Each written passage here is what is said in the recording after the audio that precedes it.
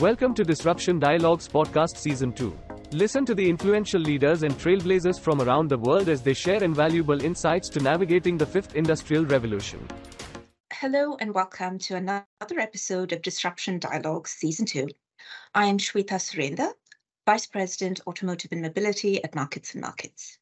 Today, I'm in conversation with Sophia Velastegui. She's on BlackLion's board of directors, and she's Aptiv's Chief Product Officer, running a $5 billion P&L business. Now, Sophia is a highly accomplished speaker and business leader, leveraging emerging tech like AI, ML, data, software for transformative business growth. Previously, she was Microsoft AI's CTO in business applications. She was working on OpenAI and ChatGPT. She's one of the handful of public board of directors who've successfully launched multiple scaled AI products from tech giants like Microsoft and Google. She was also recognized as the most powerful female engineer by Business Insider for her work in AI and emerging tech for multiple years.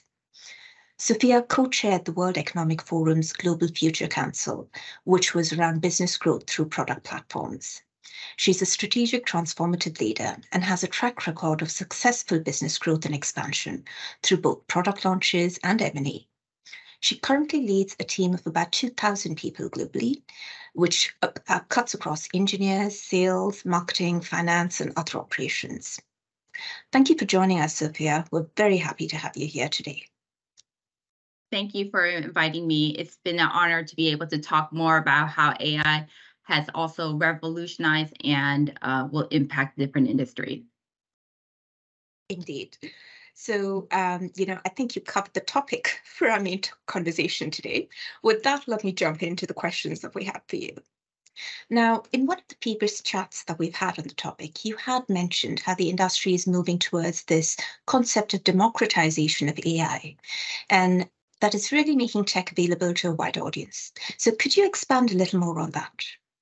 Yeah, the world was disrupted with ChatGPT because it brought AI to everyone with a computer or a phone. So now machines not only process data, but they can create and co-pilot information along with everyone. But in reality, AI has been around for 30, 40 years. And you see that every time you use your phone or you do a search, whether it be Bing search or Google search. Generative AI is fundamentally different, though, from earlier waves of AI. First of all, traditional AI tools, they're really designed and trained for specialized, highly structured tasks that's run by specialists like a data scientist, machine learning engineer. Now with generative AI, is AI workers, it has this human-like ability to use language, reason, and generate content and make decisions. And this allows anybody that can speak the language, English in this case, to interact and get the benefit of AI. Generative AI is this general purpose that learns screaming fast speeds, and now the barrier of entry has lower than ever before. And third, now you see that the adoption is unprecedented, first with respect to consumer and then with enterprise. Like ChatGPT had 100 million users in 2 months. And so there's lastly, a capability to scale this across the different parts of the world. That's really interesting. And, I like your take on how commonplace it's become today. On that note, let's expand this further. We know, like you mentioned, AI is certainly defining new services, and that's disrupting traditional industries, but it's also supporting players to really help differentiate their brands. And Aptiv is one of the bigger players in the automotive industry. The auto industry, in fact, is one of the best examples of this. Given your experience and the breadth of your career experience across different sectors, could you talk a little bit about how AI enhances performance and user experience? Yeah, so I'll speak across multiple different industries that I've had worked with or worked adjacent with. And the first is the rise of AI in customer service. This is specifically in my time with Microsoft, where there's these AI-driven chatbots and virtual assistants that's taken center stage in customer service. So Microsoft and Apple have been using this to engage with customer quickly and efficiently 24/7, resulting in that enhanced user experience. because you are now accommodating to when the user is available and needs their questions asked. Now, the reason why generative AI is very interesting is there's rich customer service products that can be launched that people can now interact with not just a set of words and phrases for the chatbot to understand you, but natural conversation, just like you and I are able to talk, and so that you can have relevant customer service and content faster and earlier than before. Number two is we're seeing that also in finance and the power of predictive analysis that's really transforming the ecosystem. Hedge funds, banks are using AI algorithms to spot trends and masterfully navigating the complex terrains of investment decision. Like a good example is robo-advisor like Wealthfront and Betterment, where they're making this financial advice more accessible to any investor and the masses. And then recently, Blackline, where I serve as a public board director, announced intercompany predictive guidance, where it's using this first-powered intercompany accounting, and AI predicts errors in your financial transaction for your company and provides suggestions to prevent them from even occurring in the first place.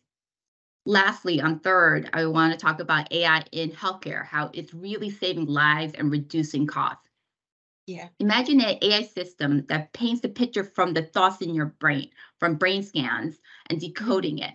And that will help us understand our brain more than ever before and provide services for somebody who has disability or a stroke. That was recently found by the researchers at the National University of Singapore around generative AI. In addition, because of the technology of traditional AI as well as generative AI, now you can have AI-driven diagnostic tools that will help doctors by making more accurate and faster diagnosis for people who are not the typical use case and clinical trials being done, like myself as an Asian woman. And in hospitals, AI can become that strategic conductor to help orchestrate resources for both the patient outcome and experience.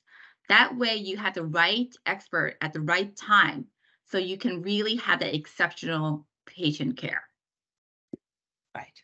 It's really interesting how you talk about the applications of AI across different industries and bring that to life.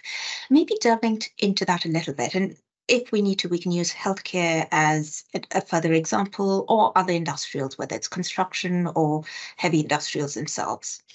The question more around is, how are the requirements going to change? Are processes going to become more important in these cases? Yeah. So one of the things that you find in the similarity is technology can be leveraged. It's a tool that can be leveraged across multiple different industries. Let's just concentrate on the healthcare and construction scenario. Healthcare can be also similar to other regulatory environment. Construction can be similar to other industrial environment, including automotive. Yeah. And some of the similarities that come to mind quickly is the data analysis and decision support. Both of them have vast amounts of data, and it's really important to see what is the valuable insights of what is typical or anomaly and how that can help you understand the system. In healthcare, AI can assist in diagnosing diseases, predicting patient outcomes. In construction, AI can analyze project data to optimize scheduling, resource allocation, and risk assessment. Number two is I see similarities in process optimization. So in healthcare, there are different processes about patient appointments, which also happens with construction. And both industry has supply chain logistic and project management. So that's something you can leverage the similarities. Now, some of the differences that you see between the two is that each industry is fundamentally unique. You and I both know this. One of the things that I know we talked about how healthcare is a regulatory environment. And that means that there's strict HIPAA and other like private data privacy, patient privacy things to concern. Construction does not have those concerns. So in some ways, that aperture of what you can do with data and AI and how it can be served to other people in the construction team is looser and easier to do. Next is domain-specific knowledge. Obviously, and you talked about the process. The process here is very important. Healthcare is about this extensive domain knowledge around medical versus construction is about engineering architectural. Can you apply engineering architectural expertise into healthcare? Not really. And so it's really important to understand these concepts, and that the AI is trained to understand these concepts and what that means in some of the decision making. And the data source is obviously very different, and how you are able to digest it and make sense of that. Right. That's really interesting. The way we see the, as you rightly put it, the application across the different industry, how it varies. It would be interesting to maybe focus a bit more on the automotive industry. And maybe let's think about one of the biggest trends that we see people in the industry getting excited about, which is that whole concept of smart cities. And there's this movement towards this mobility operating system of smart cities having the central brain. We know AI is going to be central to that shift. So how do you see that panning out? Yeah. First of all, it's been panning out little by little over the last couple of decades, in the sense that it's an extension of the IoT edge device. What do I mean by that? And the cloud services. So we have different devices, whether it's your phone or your tablet or your laptop, that are able to provide signal to the cloud about what we're doing, how we're interacting with our environment.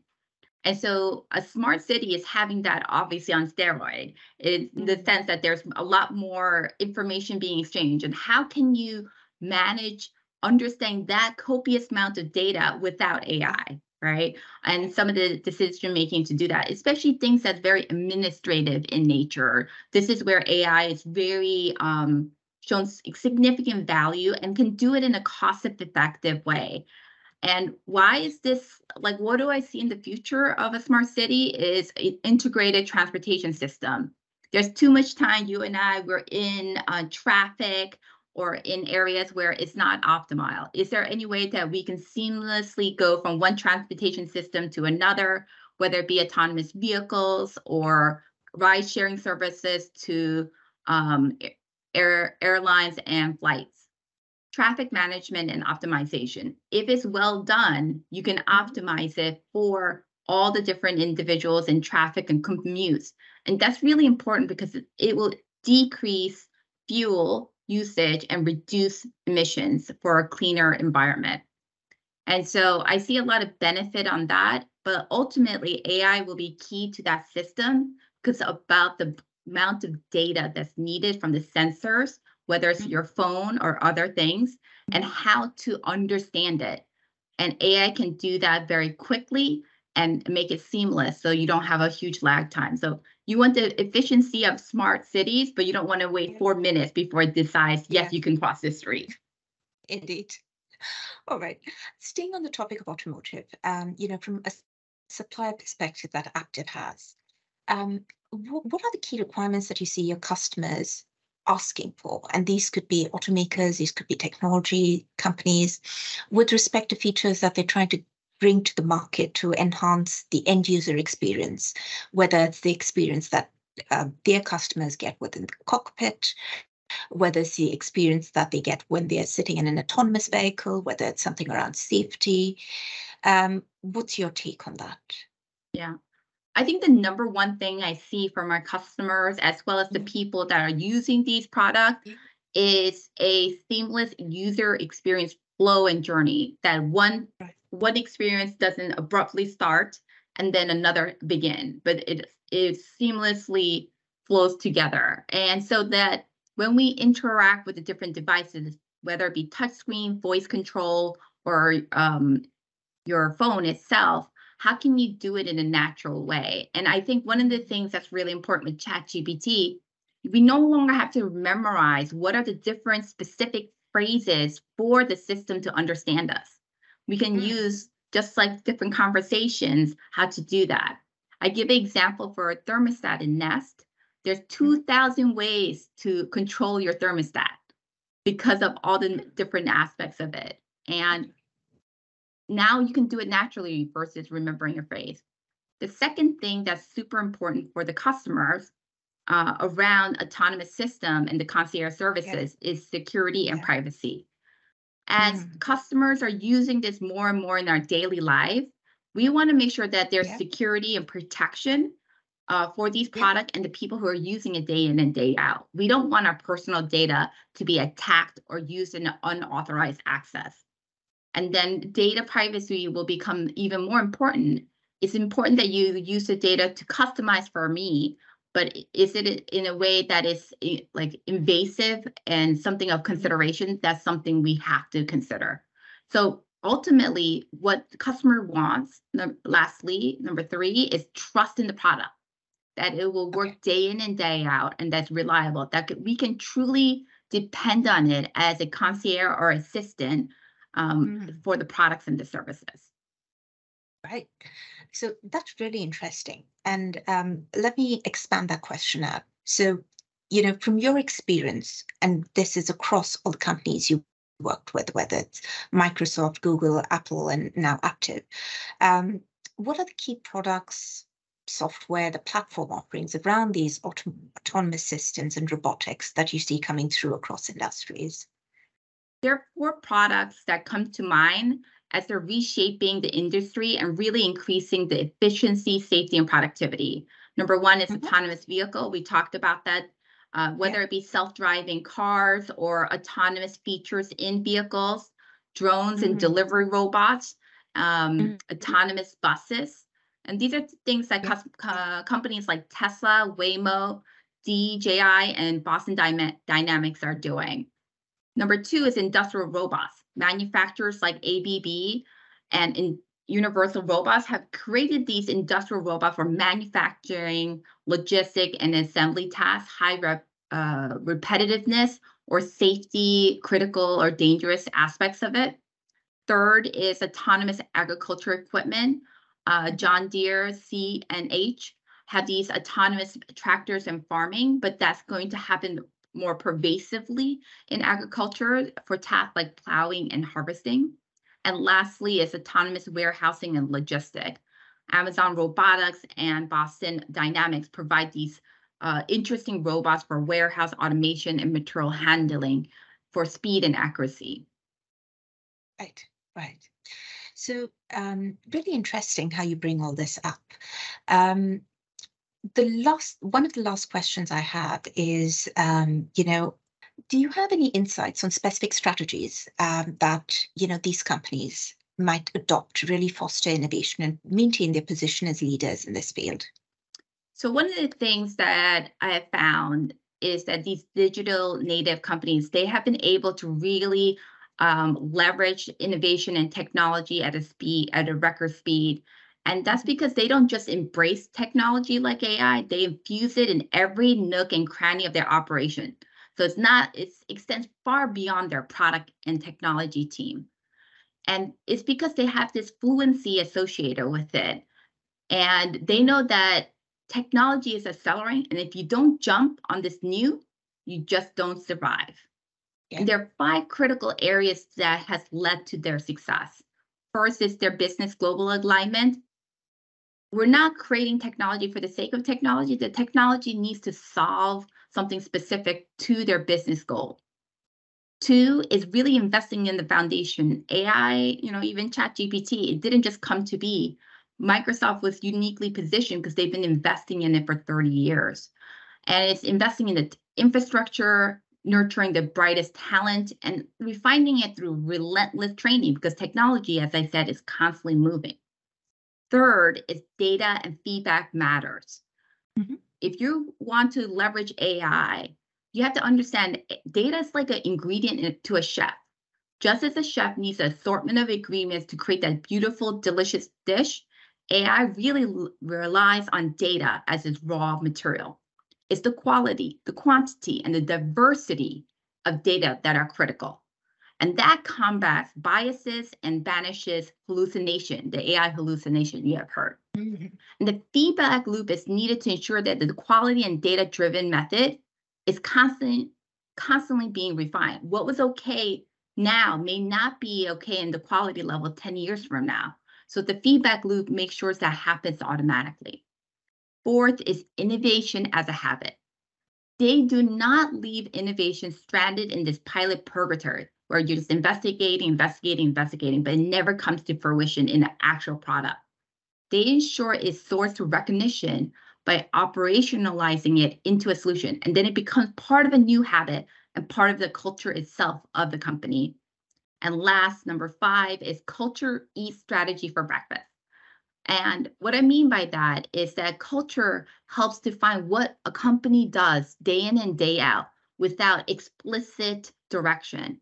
And it's important that to get innovation and leverage AI to approach problems as a scientist, like having the idea of a strong A/B experimentation is critical because there is no failure. Every opportunity is a learning opportunity for continuous learning and improvement. So 1 is business goal alignment, 2 is investing in the foundation, 3 is data and feedback matters, 4 innovation as a habit, 5 culture eats strategy for breakfast. Right. That's very, very interesting. My last question for you is a little more personal. Now, I know you have a very diverse background. I'd like to understand how that's contributed to your cross-cultural understanding and how that's maybe helped you as you pushed through with technology innovation in this field of autonomous and robotics. My journey has been a testament of the power of diversity in both person and experience. I am someone that's been deeply immersed in multiple culture and have had the privilege to work across continents. And it's been profoundly shaping how I view robotics. I was born in Korea, immigrated to the United States, so I'm a Korean American. Half of my family now is also Hispanic. And I've lived for most of my life in a multi-generational society, such as multi-generational family, where my grandmother would use some of the technology I created from Nest thermostat and to other robotics and ask me, why do I need this? And why is it important? And should you be doing something more impactful in the world? But now she became a great adopter of technology, because once she got over the fear and some of the concerns, she understood the benefit and how much it enriched her life, like making that awesome playlist that she sends with her other friends. I'm also very fortunate to work with my global 2,000 people team, which hails from unique cultures and backgrounds and experience around the world that really enrich my experience and understanding. Thank you, Sophia, for a very interesting discussion. And thank you, everyone, for listening in. Once again, I was in conversation with Sophia Velastegui, Aptiv's Chief Product Officer. Thank you, Sophia. Thank you so much. Thanks for tuning in. If you want to know how you can navigate and thrive in this disruptive era, subscribe to Disruption Dialogues on your go-to podcast channels and stay tuned for more interesting episodes.